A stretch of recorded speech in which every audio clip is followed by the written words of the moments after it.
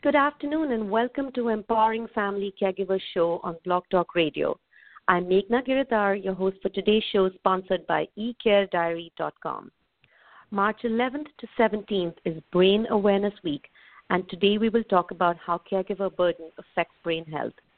Our guest today is Dr. Lisa Mosconi, Associate Professor of Neuroscience and Neurology and Radiology at Weill Cornell Medical College, where she serves as Director of the Women's Brain Initiative and Associate Director of the Alzheimer's Prevention Clinic. She's the author of Brain Food, The Surprising Science of Eating for Cognitive Power. Dr. Mosconi, thank you so much for joining us this afternoon. We're so excited for the show. Good morning. Actually, here's the morning, so thank you so much for having me. I want to kind of begin by getting your take on what it means when someone says caregiver burden is a big problem. What exactly is caregiver burden when you relate it to brain health? Yeah, that's a great question, and I think I'm going to start by saying that I have a family history of Alzheimer's. My grandmother struggled with dementia for many, many years, and so did her two younger sisters. And my mom was the primary caregiver. And I really saw her suffering enormous stress for so many years. And that's when I started looking into that. And caregiving demands can really severely tax the caregiver's health, while at the same time compromising their immune response to stress. And that condition is known as caregiver burden. And caregiving really has huge emotional, psychological, financial, and also health consequences. And at the same time, there's so much stress involved, and this stress associated with caregiving can really worsen existing health conditions. So really, due to the demands on their time, caregivers are less likely to engage in preventative health than non-caregivers. For example, they have much less time to take care of themselves, and that can result in poorer health for the caregivers themselves. And really, right now, there are over 65 million Americans serving as caregivers for an ill or disabled relative. And women account for over 60% of all caregivers, and the rates are even higher for Hispanic and African American women. So we really need to pay attention to that. How does stress typically affect brain health? Are there chemical reactions? Is it more of an emotional stress? Can you elaborate on that? Yes, I think stress affects the brain. Stress, usually we think of stress as something psychological, right? But stress has become a real serious medical issue. And it's been said that stress is the silent killer in our society because it's a major contributing factor in all leading causes of death, including heart disease, cancer, and also dementia. And that's because stress affects the way we think on top of everything else. I think everybody knows that when you're under stress, your capacity to multitask kind of goes down the drain, right? Or you can't remember things, you make mistakes, you just can't function the way you normally do.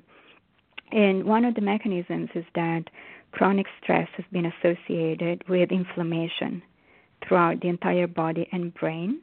It's been associated with hormonal imbalances, with accelerated brain aging. We see that when we do brain scans in people with really high levels of chronic stress, right? And even an increased risk of dementia later in life, especially in women.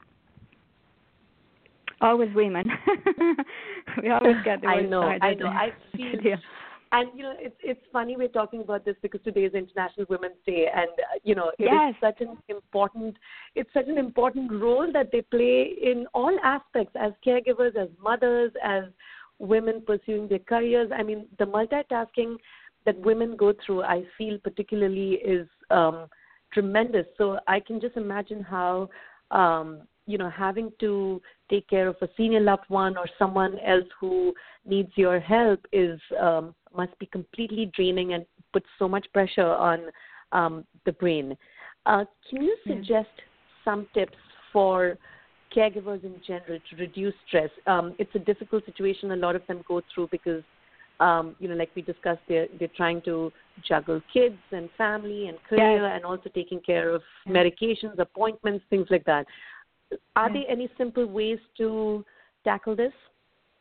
Yes, there are quite a few tips, and I want to add one factor to your list that usually, especially women who are currently caregivers for an ill or disabled especially if they have dementia, these women are probably in menopause. And this is something we don't usually talk about, right? That it's such a huge factor to consider. You have younger kids that are driving you nuts, right? I have one, so I can say that, although I'm not in menopause.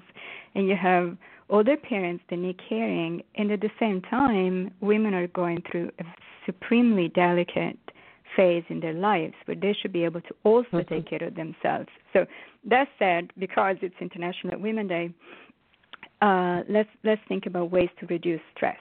And really, I think the answer depends on why you're under stress. There's situational stress that is kind of temporary, but chronic stress or prolonged stress is more difficult to deal with. And I think it requires a combination of strategies that include. I'm going to offer 5. The first one is a diet, like an overall healthy diet that is rich in specific nutrients that are known to reduce stress. And these are B vitamins, especially vitamin B5, B6, and B12. These are crucial for a healthy nervous system. And also antioxidants, like vitamin C and vitamin E, which really help restore cellular balance. And also they boost the immune system. So what we really want to do is strengthen the immune system and reduce inflammation. So number 2 would be physical activity. It's been shown over and over again that it really lowers the levels of cortisol, which is the stress hormone, and also increases production of substances that are called endorphins, which make you feel better. Endorphins are like the body's own Prozac in a way. So after you go to the gym, you usually feel a little bit better. Now, if you're a caregiver and you're under a lot of stress and you really have no time, you may not be able to go to the gym, but it's still helpful to maybe walk, take the stairs, just keep your body going, because that really helps activate the entire system. And sleep is obviously a big deal, but so many people have trouble sleeping, especially when you're under stress. And in this case, I would say then sleeping pills are not necessarily the best solution, especially over time. They can do probably more harm than good. There are some natural sleep aids that are better tolerated, usually like valerian tea or melatonin at bedtime. And also favoring green time over screen time helps to keep a healthy sleep cycle. And also nature has a very soothing effect on the mind and on mood overall. So go for a walk in the park, right, if you can, if you have the time. And finally, advocate for meditation. I never thought I would talk about it as a neuroscientist, but there's quite convincing evidence by now that meditation can really lower the stress hormones, calm the heart, and also help the brain relax. And there's a very specific type of meditation that only takes, let's say, 12 minutes a day that really seems to help, and it's called Kirtan Kriya. Terrific. Dr. Mosconi, to wrap up the show, I have one final question, and I feel like it's the most crucial question when it comes to brain health. As you yourself mentioned, a lot of people have family history when it comes to Alzheimer's and dementia, and it's a very big problem as not just for older people, but as you said, as women who are undergoing all these changes may also have to face not just women, but just any caregiver. Do you have any special tips or strategies that caregivers can use when it comes to specifically keeping or pushing back the onset of Alzheimer's or dementia? Yes, and that's a really great question. And I'll start by saying that it's actually wonderful that we're finally talking about prevention in medicine, especially Alzheimer's prevention. When I started, which is really when my grandmother got sick, so I was in college, most people really understood Alzheimer's as the consequence of bad genes in your DNA or aging or a combination of the two. And it really turns out that neither one of these alternatives is universally the case. So genetics are important, but genetic mutations that cause Alzheimer's are found in less than 1% of the population. So I want to say this again because every time I mention it, stress levels really drop in some ways. Genetic mutations that cause Alzheimer's are found in less than 1% of the population. Even if you have a family history, it doesn't mean that you're going to get Alzheimer's. It means but that your risk is higher as compared to somebody who does not have a family history. But you still have power over your life and over your risk. And there are many important things that one can do to really minimize risk and keep Alzheimer's at bay. And these are, number one, regular medical checkups. This may sound like, why would I do that? And the answer is that medical conditions like heart disease, high blood pressure, high cholesterol, diabetes, obesity, all these conditions that we don't usually associate with the brain actually impact the brain in a negative way, increasing risk of dementia in turn, and depression as well, especially for women. And then lifestyle choices are so important, especially in terms of diet, exercise, intellectual stimulation, social engagement, sleep, and, like we said before, stress reduction. These are all very important components of a brain-healthy lifestyle overall.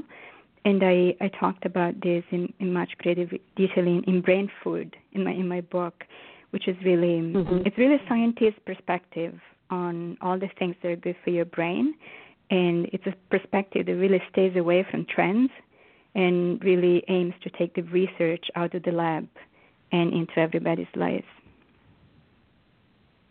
Thank you so much, Dr. Mosconi. This information that you've shared, I'm sure, has been extremely valuable to all those who've been listening. I want to make everyone aware that this show will also be archived, so you can listen to the show all over again. The links will be available on our website very, very soon. And I would also like to share Dr. Mosconi's personal website that you can visit for more information about her book and all the incredible work that she's doing. So to get more information about Dr. Mosconi, visit her website, which is lisamosconi.com. It's LISAMOSCONI. I'd like to thank our audience for tuning in today. Tune in next time for our Caregiver Speak radio show on March 12th at 2 p.m. Eastern. To learn more about eCareDiary and our upcoming shows, visit our website, eCareDiary.com. Registration is free and gives you immediate access to your personal care diary tool. You can find us on Facebook, LinkedIn, and Twitter. My Twitter address is ecare_diary.